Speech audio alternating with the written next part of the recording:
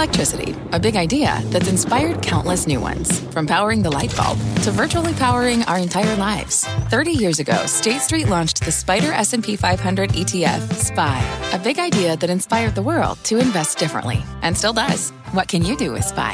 Before investing, consider the fund's investment objectives, risks, charges, and expenses. Visit ssga.com for a prospectus containing this and other information. Read it carefully before investing. SPY is subject to risks similar to those of stocks. All ETFs are subject to risk, including possible loss of principal. Alps Distributors, Inc. Distributor.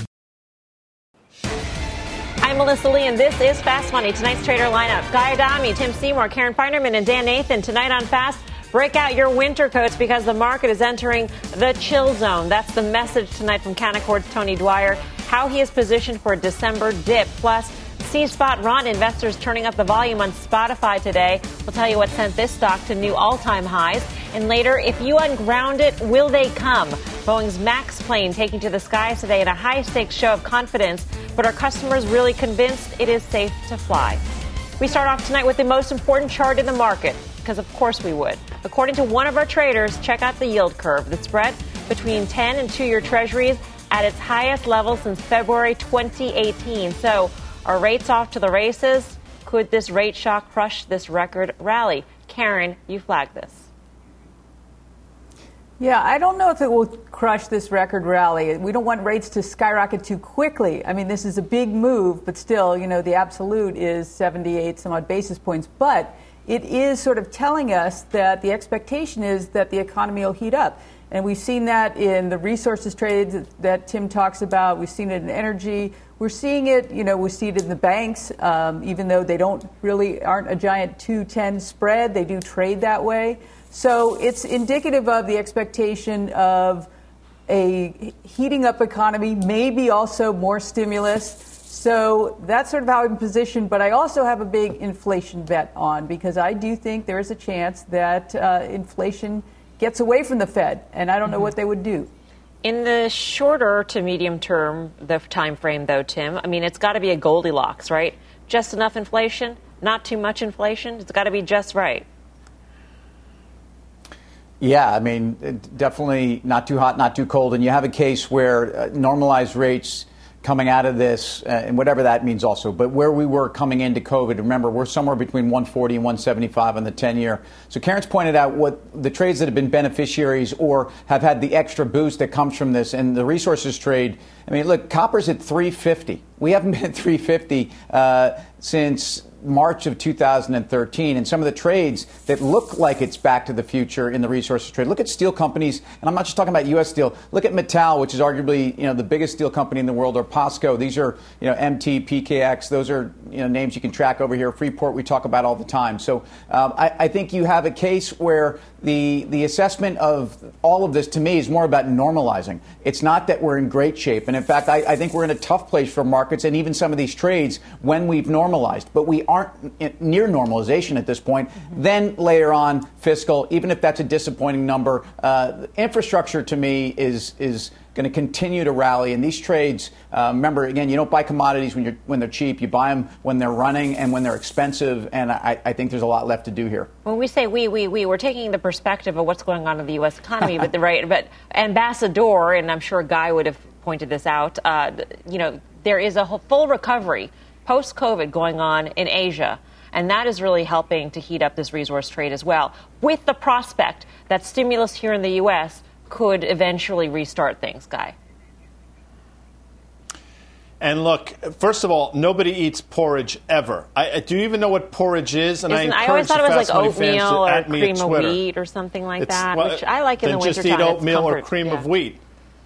Okay. Anyway, nobody eats porridge. Number one, and the Goldie, but don't please the Goldilocks. That makes me almost as crazy as Happy Turkey Day. You're in a great mood. I'm just saying. With that said, no, it's just true, and I think Karen's exactly right. For long as rates go higher, just sort of gradually, I think things are fine. I just don't think that's going to happen. And, she said, I don't think the Fed knows what to do. They don't know what to do if that happens. So be careful what you wish for, because you're going to get it. And, oh, by the way, there's inflation everywhere that the Fed doesn't count. But what does it mean for the trade? And, again, Karen pointed out the resource trade that Tim's talked about. We've been talking about Freeport, McMoran, U.S. Steel, a number of different names, and they've been off to the races, and there's still room. In terms of the banks, we did the math game, and I actually took the math in college one day, and we pointed out that when Citibank was trading $41, it was at 57% of tangible book. And we said that it makes no sense. These were actually worse levels than the financial crisis. And just in terms of where it should go, 85% is reasonable. Well, guess what? It's at about 80% now. $61 gets to 85%, and that's where I think we're going into banks. Then we can have another conversation. Dan, what's your take on the spread?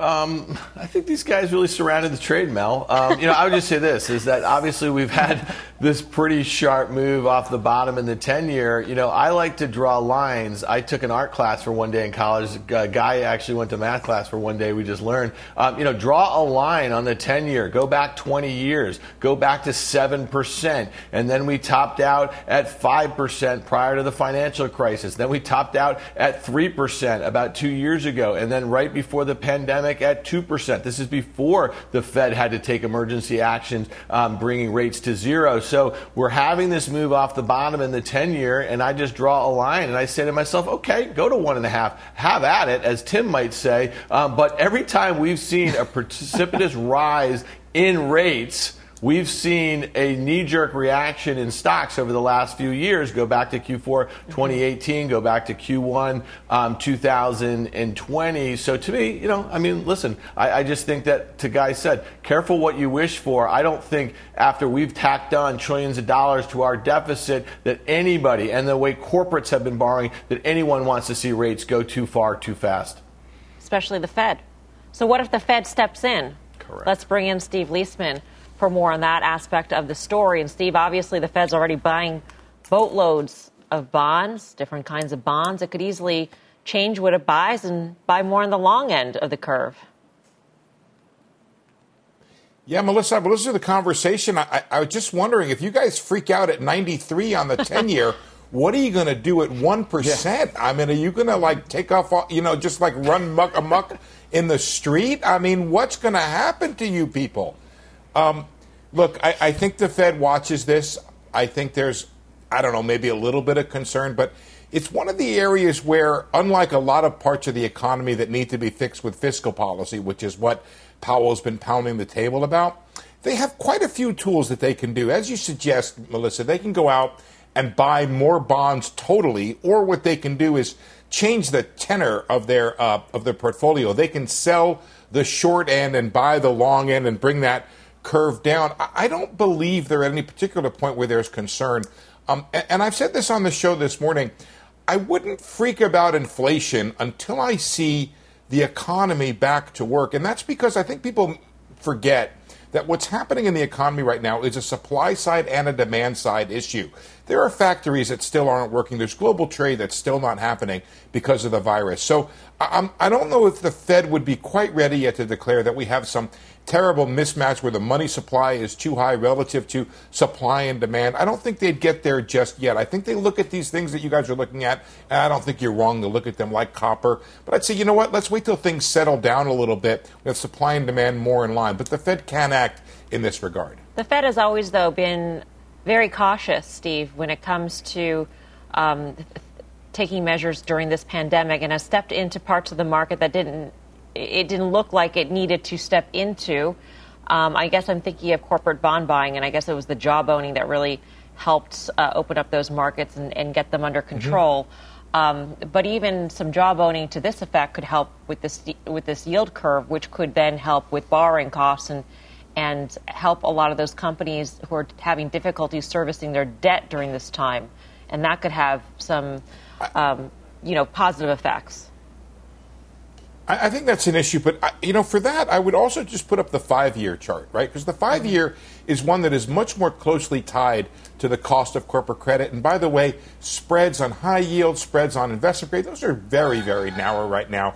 I don't think there's an issue of the cost of corporate borrowing right now. And yeah, the Fed doesn't want to be in those places, but it's shown that if it feels it needs to be because of a lack of market functioning, the Fed will indeed step in and do so without much reservation. And it went, as you said, where no Fed had gone before at the beginning of this crisis. I would also say that the Fed's going to want to look at the reason why rates are rising. If rates are rising because prospects for the economy are better, I think it'll abide that. Steve, thanks for being on. Let me ask you, as the Fed goes out in duration, it's obviously going to get more expensive for them. Do they care at all about that, or just deficits don't matter at all for the next, I don't know how long? When you say more expensive for the Fed to buy more, well, the Fed doesn't think of itself as a profit and loss making organization. It doesn't have that issue the way some other central banks do. So that's not going to be an issue, I think. The Fed's going to do, and I think it has an unlimited ability to do what it thinks it needs to do for the economy. I think the Fed could go, for example, to negative interest rates. It doesn't want to do that for a whole lot of reasons, and almost certainly won't. But it could do that, and it could buy the long end as much as it wants. It does have concern being perceived to be financing the deficit. But where and how you make that distinction between what the Fed is doing now, purchasing $120 billion a month of treasuries and mortgages for market functioning and doing so to finance the deficit, you can say it's not for that reason, but, well, what effect it has, it almost certainly does.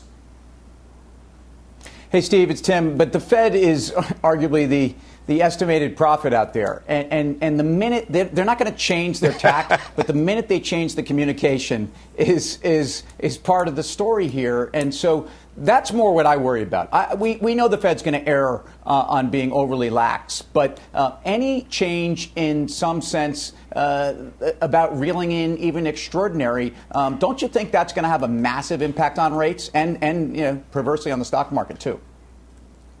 So I am completely with you, Tim, and I'm with you in 7-4 timing, which is an inside Grateful Dead joke, which you just made. Yes, you are. Yes, you are. Right back at you, Timmy. So listen, here's the deal, and I think this is a really important point that you make. Think about the two major thrusts of Fed policy, the interest rate policy and the quantitative easing or the asset purchase policy. The Fed has fine-tuned to a fare thee well the interest rate policy. We now know the Fed is going to remain low for many years to come and going to keep interest rates at or near zero. Why? Until inflation actually rises above 2%. Market has great visibility and transparency on that. Now, everybody on the panel, raise your hand if you understand why the Fed won't add, subtract, or decline or decrease its holdings of assets, treasuries and mortgages. There is no enunciated reason. That's why the Fed keeps saying we need to do better communications. The market has no visibility. And I think that's what leads to Karen's, concern here, why the panel itself right now is talking about this, because the Fed has yet to do as good a communications job on asset purchases as it's done on interest rates. All right. Let's hope Jerome Powell's listening. Steve, thank you. Steve Leisman. Pleasure. Guy Adami, what's the market reaction if the Fed decides to buy the longer end of the curve? What do you think the market reaction is? I am certain they will. That will be championed and that will be bullish, just like any other Fed action. The only time the market goes negative is when the Fed decides not to act or to take away from their bowl of goodies. And listen, it's interesting that Steve said something. He said, the Fed's there when the market acts, and I'm paraphrasing now, but when the market doesn't behave properly or market functions don't act.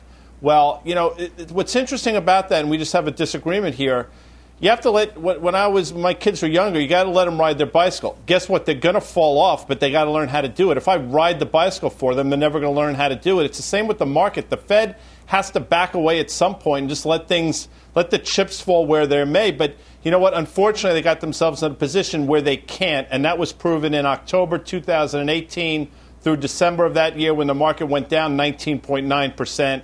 When Jerome Powell at the time said we're going to normalize rates and we're going to reduce our balance sheet in sort of a systematic fashion. So, listen, I think sometimes we make this harder than it should be. I know I'm guilty of it, but the Fed is too much of this equation, and now they're getting themselves in deeper in a place where they shouldn't be. Well, our next guest says the market is entering the chill zone, but he is ready to buy a December dip. Let's bring in Tony Dwyer, Chief Market Strategist at Canaccord Genuity. Tony, great to have you with us. I'm going to first ask you a question before we get to the December chill part of the conversation about what happens. At what level are you concerned about that 10-year yield from a market standpoint? I don't. Is it 1%? Is it 1 point? I have no idea. Already we're talking about it, which, to the panel's point. What I do want to say, though, is I think that if you do get a nuance where the Fed comes in and starts to aggressively buy the treasuries, I don't know that would be such a bullish move, in that it would kind of hit the cyclical trade, which is what has been driving things for the last month. It's really been an extraordinary month. And just listening to everybody, the backdrop is kind of how it's been prescribed. You have an extraordinary level of excess liquidity. And at the same time, you have this synchronized global recovery where, remember in 2011, Mel, where the ECB raised rates into the teeth of the crisis? You're not going to get that this time. You have a true synchronized monetary and fiscal stimulus globally that's at the same time as this beginning of an economic recovery. So it would be negative for the markets, is what you're saying, opposite of what Guy I don't think it'd be great for the cyclicals. I think the reason that the market is set up for a chill, and by chill, I'm not looking for a big drop. I just don't think up 20% on the Russell 2000 in a month, and that's been my framework, is that's my favorite area. But up 20%, history shows generally whatever you get after that, which could actually mean upside for December, at some point you're going to buy it better. And that was the purpose of the note, was you've had such an extraordinary run. I would much rather buy into weakness. And to give you an idea of how it's happening, despite the headlines, Mel, the percentage of S&P 500 components trading above the 10-day moving average when we put out our initial thought that you were going to go into this kind of quiet period, you had on November 11th, 90% of the S&P was above the 10-day moving average. Today it was 66%. So even though you've had the indices kind of grind to new highs and really rally, the average stock has been pulling back a little bit. Big Tony, so thank Tony, you for joining us. 3,700 or thereabouts. Guy, why don't you go? Go ahead, Guy. I'm sorry. I apologize, Tim. Tony, I'm sorry. I was going to say we're at 3,700 in the S&P 500. What's a logical resting place or logical support level? Dan's talked about, and I've mentioned it, 3,400 seems logical. Is that too far at this point? An algorithmic trading at the end of the year so what happens in a pause or a correction or a consolidation is it comes out of nowhere. It's not COVID. It's not the things that you can anticipate. When you have such bullishness, remember a month ago you were down 8%. Less than 10% of the S&P were above their 10-day moving average. You had the election right in front of you. You hadn't had the vaccine news yet, so you had the second wave about to punch you in the face, and nobody was bullish. That was the time to buy. When you get into a whoosh like that, we came on the show and did that. The time to not chase is now. So, Guy, I don't know if there's a quote-unquote level that I'd look to be a buyer. It's really a framework. And the framework for me is something I've talked a lot on the show about. When the percentage of stocks above the 10-day moving average drops into single digit, meaning more than 90% are below the 10-day moving average, in a bull market, that's enough. But to me, again, I've said it for 4 months, you cannot, this level of excess liquidity and at the same time having this global recovery, that's why these cyclicals have been rallying. They're already discounting that higher yield and that better recovery. But just to clarify, Tony, because I'm not sure if you put the number associated with the chill. I mean, it sounds really more like a breeze, a 3 to 5% pullback. 3 to 5%, yeah. We've already had. So the market, Mel, is acting very much like it did in the fall of 2009 after the 50% run into August of that year. You had 3 corrections that ranged between 3 and 7%. The 2 we've already had, which were the September swoon and then the whoosh that we had at the end of October before the election, they were a little bit bigger, between 5 and 10%. So the third one could just be a minor one that sets the stage for the next leg higher. So I certainly don't want to come across as, wow, the market's going to get blasted here. You just have excess enthusiasm. You have an extreme overbought condition. And everybody's kind of jumped on the bandwagon of this global recovery trade. Right. And that's usually when it's time to just pause and wait for your better opportunity. Tony, thank you. Tony Dwyer, Canaccord Genuity. By the way, you can read more about analysts' year-end in 2021 calls on our website. Head on over to cnbc.com/pro to sign up.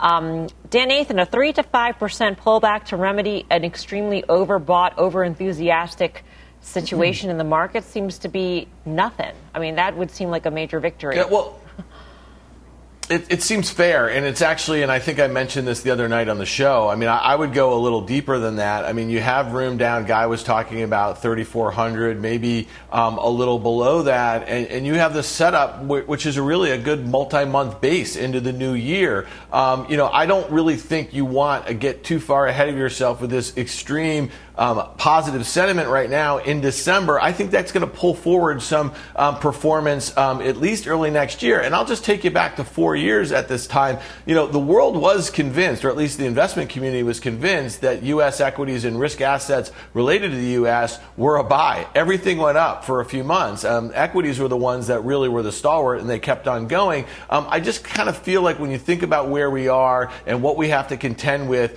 and what we don't know about the vaccine and when the global population is going to be inoculated, I just think that there should be a little bit more fear in the markets right here, but you might have this seasonal trade. I just don't think you want to see equities close at the tippy-tip top after a year that we've had in 2020. It might set up for a very nasty Q1 in 2021. All right. We have got an earnings alert for you on CrowdStrike. Check out the shares. They are soaring after earnings. Our Kate Rooney joins us with the details. Kate.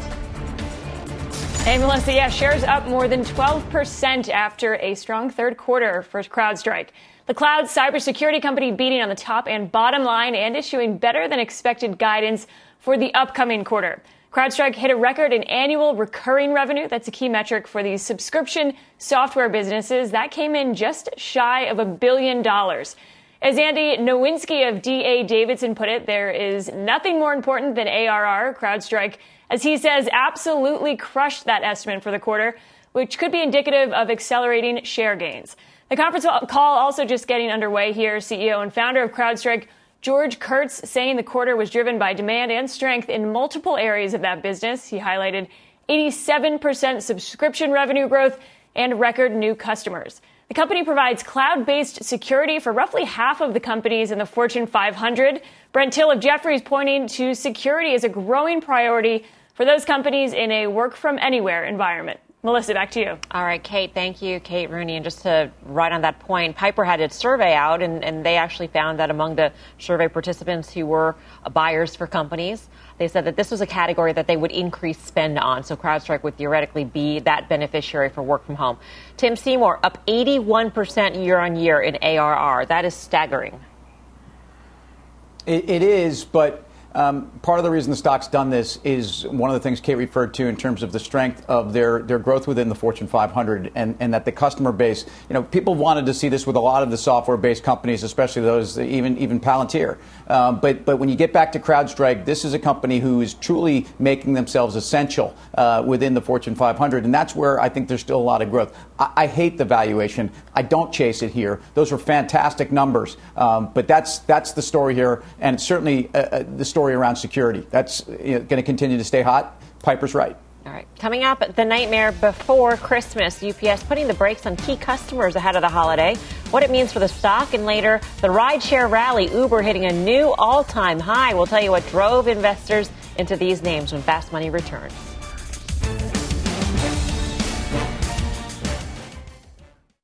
Wouldn't it be great to have all your investment and retirement accounts in one place? Yahoo Finance, our sponsor today, makes it easy. I use it to put my investment account and 401k accounts into one hub and get expert tips that help me confidently manage my money. For more than 25 years, Yahoo Finance has been the brand behind every great investor. Whether you're a seasoned investor or are looking for that extra guidance, Yahoo Finance gives you all the tools and data you need in one place. They're the #1 finance destination, producing a holistic look at the financial news cycle, including breaking news, original editorial perspectives, analyst ratings, independent research, customizable charts, and so much more. Securely link your brokerage accounts for a unified view of your wealth, including 401k and other investments. A comprehensive perspective is what sets apart great investors, and it's how Yahoo Finance ensures you have the insight to look at your wealth in its entirety. For comprehensive financial news and analysis, visit the brand behind every great investor, yahoofinance.com, the #1 financial destination, yahoofinance.com. That's yahoofinance.com.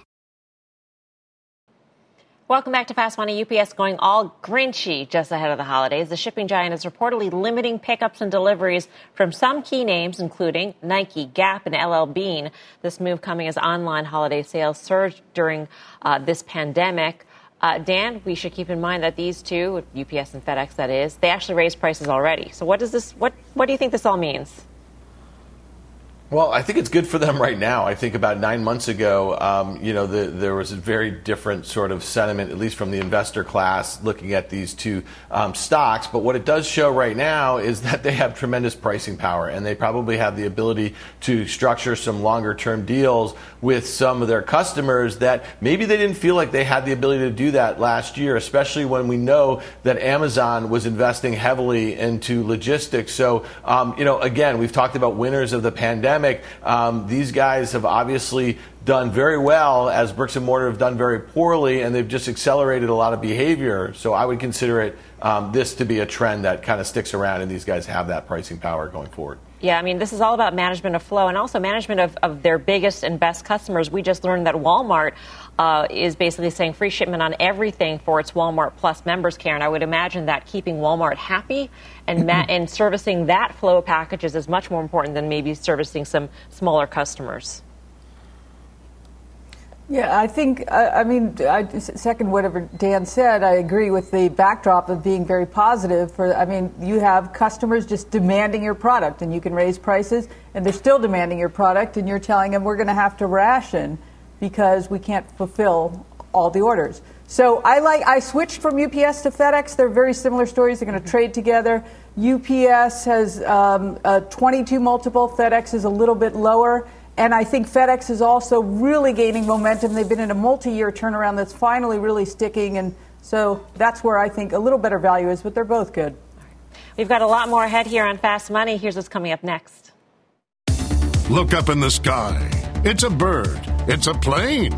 It's the Boeing 737 MAX. We'll get an inside look into the refurbished jet as it gets back in the air for the first time in nearly 2 years. And later, liftoff for Lyft shares. Why the stock is surging even though the company cut its outlook. We've got that and a lot more when Fast Money returns.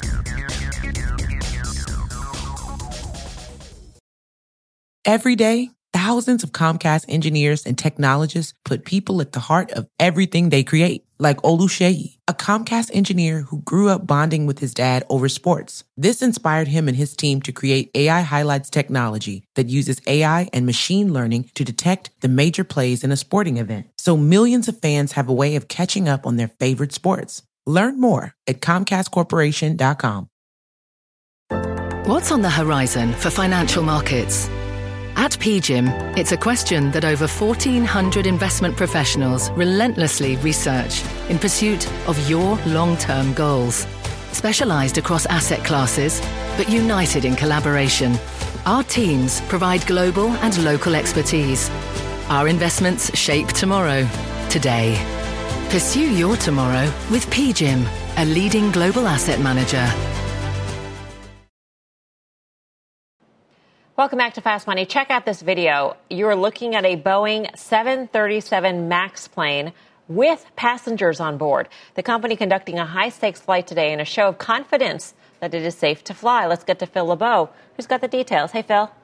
Hey, Melissa, you saw those people there at the end? Those were reporters, journalists, av geeks. It's what you call a media flight, part of American trying to show reporters and restore confidence with the public that, look, this is a safe plane. And the good news for American, this is a really uneventful flight. I talked with a couple of reporters who were on it. They said, felt like any other 737 that takeoffs and lands. They had made this flight after upgrading, putting in new flight control software, making all of the changes necessary required by the FAA in the cockpit, as well as with the training procedures for the pilots. Remember, the first MAX flight, it happens between Miami and New York City. That happens at the end of this month. So as you look at the MAX coming back in service, you've got American at the end of this month.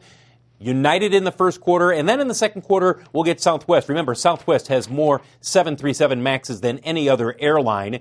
As you look at shares of American, remember, they have 24 of these MAXs, and they're going to feather them into the schedule during the first quarter. And for Boeing, this is good news. Remember, they just got the airworthiness certification for the first one that was parked, has been built out in the Seattle area. So now they can start to begin deliveries. It's not going to happen immediately in terms of a ton of them being delivered, but they'll slowly ramp up production. So this is certainly good news for Boeing. And for American, you're going to see more of this, Melissa. More of these confident flights leading up to December 29th. The rest of them that are scheduled this month, they're with American employees. But, they'll get plenty of press. And eventually they're hoping that people will be like, okay, so the MAX is flying, and that it fades from the memory. That's the hope for American right now.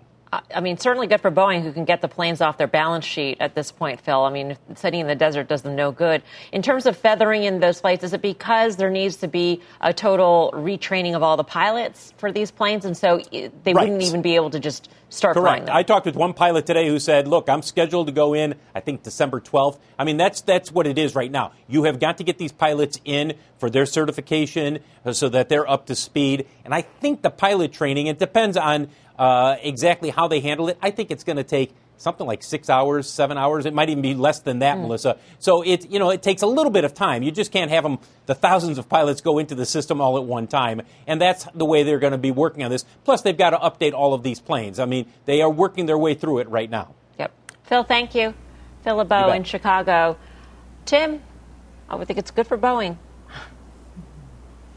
It's good for Boeing, and certainly let's see what United and Southwest, who are the more important customers here, frankly, to getting some of those mothballed planes pulled out of the desert. But the expectation on this is, look, this is great news. This is a storyline that I'm glad to hear has gotten better for the company. It's obviously been a tragic tale for a couple of years now, and the real issue for Boeing, though, is not really about the MAX. It's really about the down 40% on passenger volume that airplanes have had. Look, I flew yesterday. I flew on Delta. It was a great experience. The airports were I thought, well choreographed and clean. I think there's more confidence coming back. Obviously, people need to be very, very safe and careful in how they travel.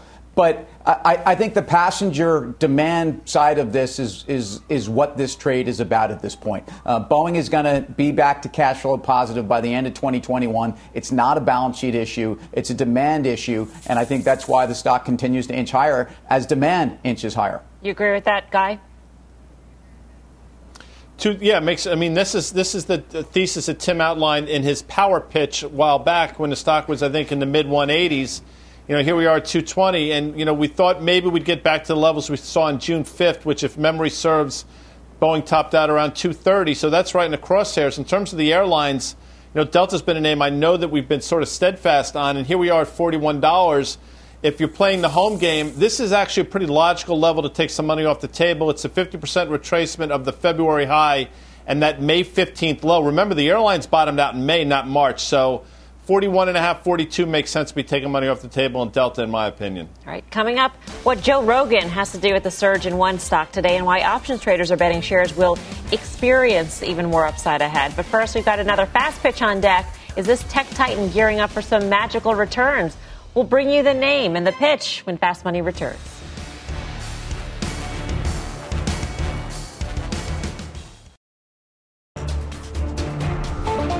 We have a developing story out of Washington, D.C. The House passing legislation threatening a trading ban on shares of Chinese companies if they do not allow U.S. regulators to survey their audits. The president, as we are learning now, is expected to sign this bill, which has bipartisan support. Tim, the companies would have 3 years to comply with this new rule. What is different, though, is that if they do get delisted, they are completely delisted. They are yanked off exchanges. They don't trade OTC. They're gone, which makes it more difficult for investors. But is this an overhang? Will this be an overhang?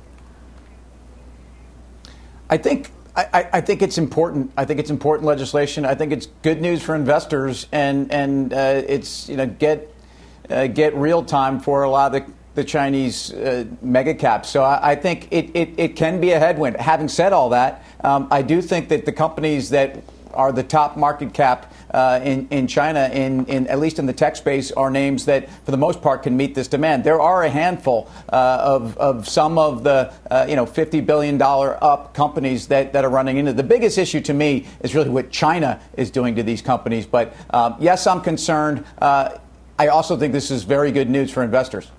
Dan, what's your take on this?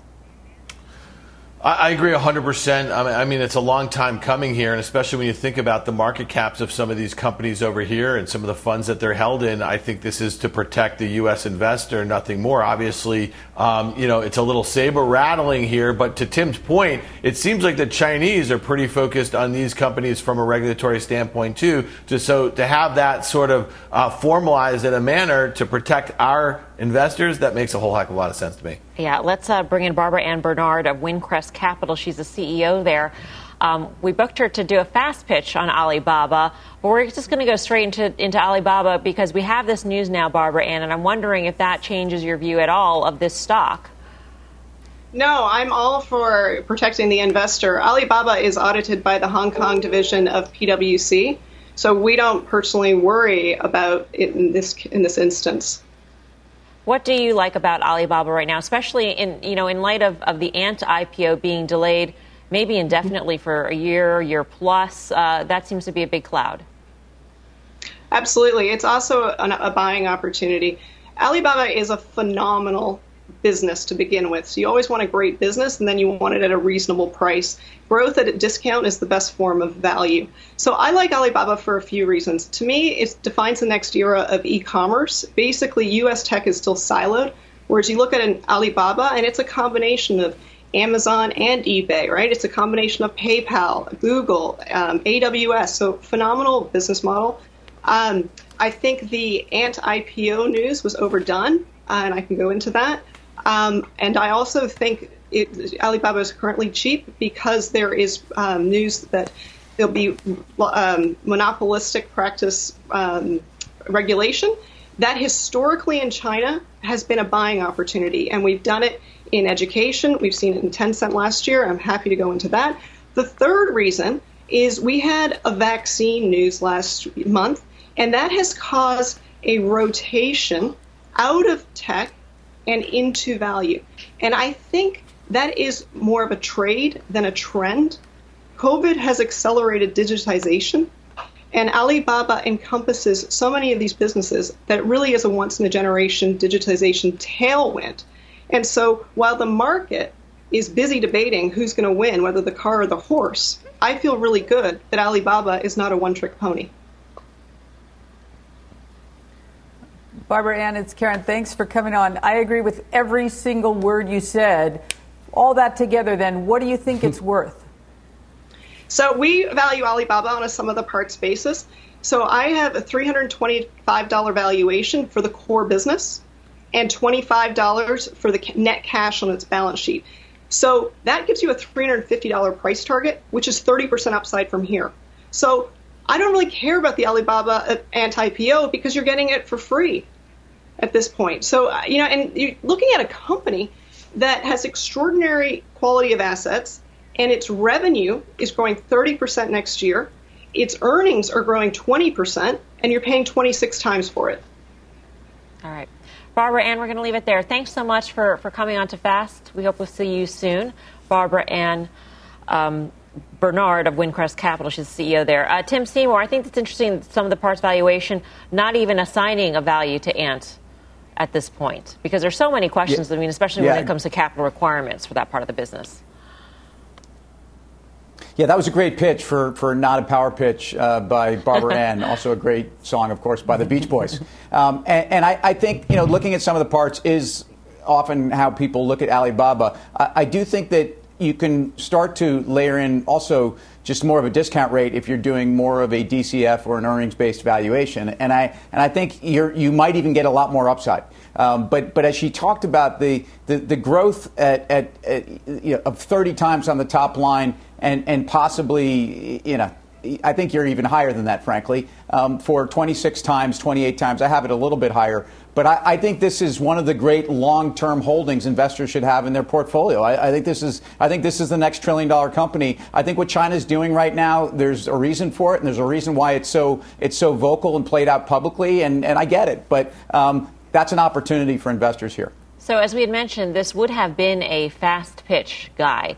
And at this time of the game, we would normally be voting. So if this were still a fast pitch, how would you cast your vote? I have my smart board out. Can you read that, please, Melissa Lee, for me, for please, my if that's meals, possible? and I don't know what that means, but I'm sure you'll enlighten us. No, of course you don't. Baba. O'Reilly. Got Not it. called. So that was a vote Teenage for. Wasteland. Okay. I tell you what, we have the best crack staff in Englewood Cliffs. I'm just telling you that Hence right now. calling Because them the fact that they were able crack to pull that song. Yeah. Genius. Go back to July when that stock made an all-time high of 260, Alibaba, and then sort of sold off. We are now at 260. The 320 level is where we were on Halloween, so you'd just be recapturing that level. I think it makes a lot of sense. So if this were to be a power pitch, I would have held up that board and said, I'm with Barbara Ann. Barbara Ann. Coming up, Uber and Lyft shares accelerating. Is there more fuel left in this rally? We will debate if you should hop into those trades next.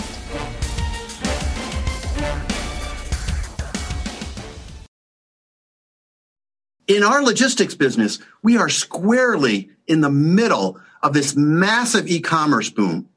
We have the largest outsourced e-com fulfillment platform in all of Europe. We're very big in omni-channel. We're huge in reverse logistics. And we have a big presence in cold chain. So all the hottest parts of supply chain powered by this e-com boom, we're right in the middle of that. That was the CEO of XPO Logistics just moments ago. Speaking with Jim Cramer, shares are higher in the after-hour session as the company announced the spin-off of its contracts logistics business to a separate public company. You can watch the full interview with Jim at the top of the hour only on Mad Money. Coming up, shares of Spotify rocking out today. What is behind this massive move higher? We'll break it down next.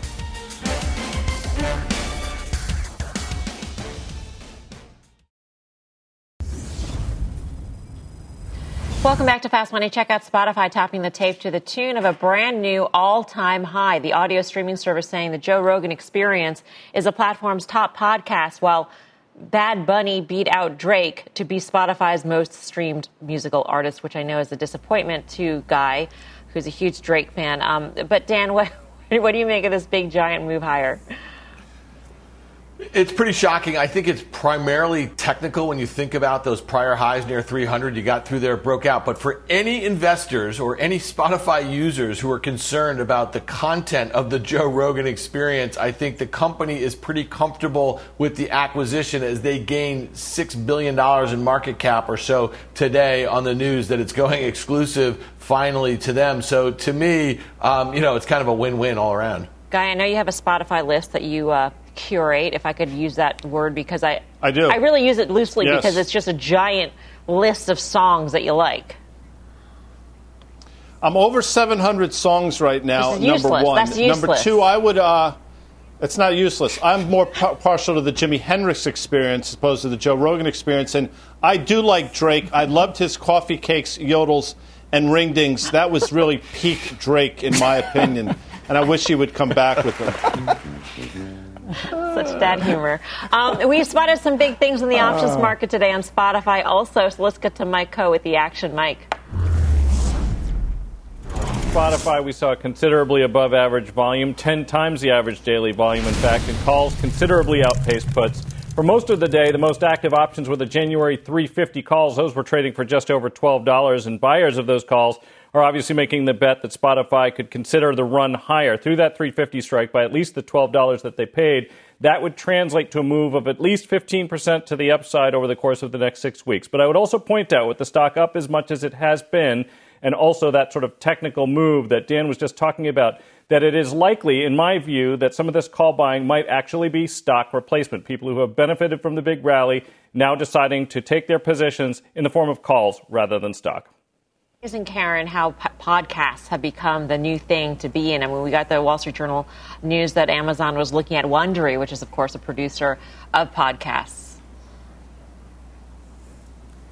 I can't believe where this thing is trading. I mean, they've announced obviously some great deals, Michelle Obama and Rogan. I feel like it's up again on the same news. I feel dumb because I love the product, but just couldn't get behind the stock. Where did they do the direct listing? 125 maybe? Wow. I don't remember. I guess that would make it a couple hundred points ago. Yep. Thank you, Mike Coe, for the action. For more options action, full show Friday, 5:30 p.m. Eastern Time. And speaking of Spotify, we'll hear from the company's chief content officer, among other big power players at tomorrow's CNBC Evolve live stream. Register to join us at cnbcevents.com/Evolve livestream. Up next, final trades.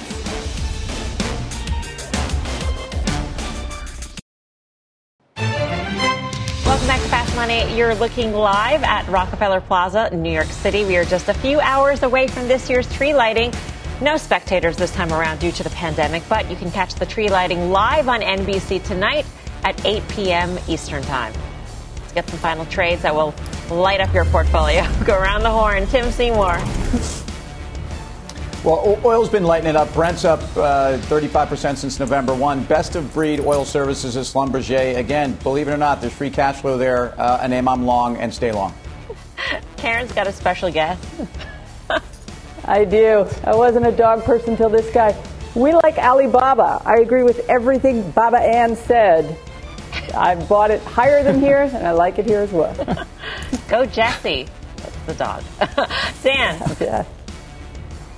Yeah. So Salesforce was down 8% today on that buy of Slack. I like the buy. Some investors don't like the price, but the stock is now down 24% from its all-time highs. It's filled in that August earnings gap here. I like it starting to average in between now and about $200. You know, Guy, Jesse has been sitting on the floor behind Karen chewing on a piglet for the entire hour, and we did not hear a peep or a bark, I should say, out of him dog. the whole time. I mean, it's the difference between... that's the difference between Finnerman and me, amongst the many. Brenda Lee, nobody else. Tenet Healthcare, hospitals go higher. All right, we'll see you back here tomorrow at 5. Mad Money starts right now. This podcast is supported by FedEx. Dear small and medium businesses, no one wants happy customers more than you do. That's why FedEx offers you picture proof of delivery, packageless and paperless returns, as well as weekend home delivery to 98% of the U.S. on Saturday and 50% on Sunday. See the FedEx service guide for delivery information. FedEx Ground service is also faster to more locations than UPS Ground. See what FedEx can do for your business. Absolutely, positively FedEx.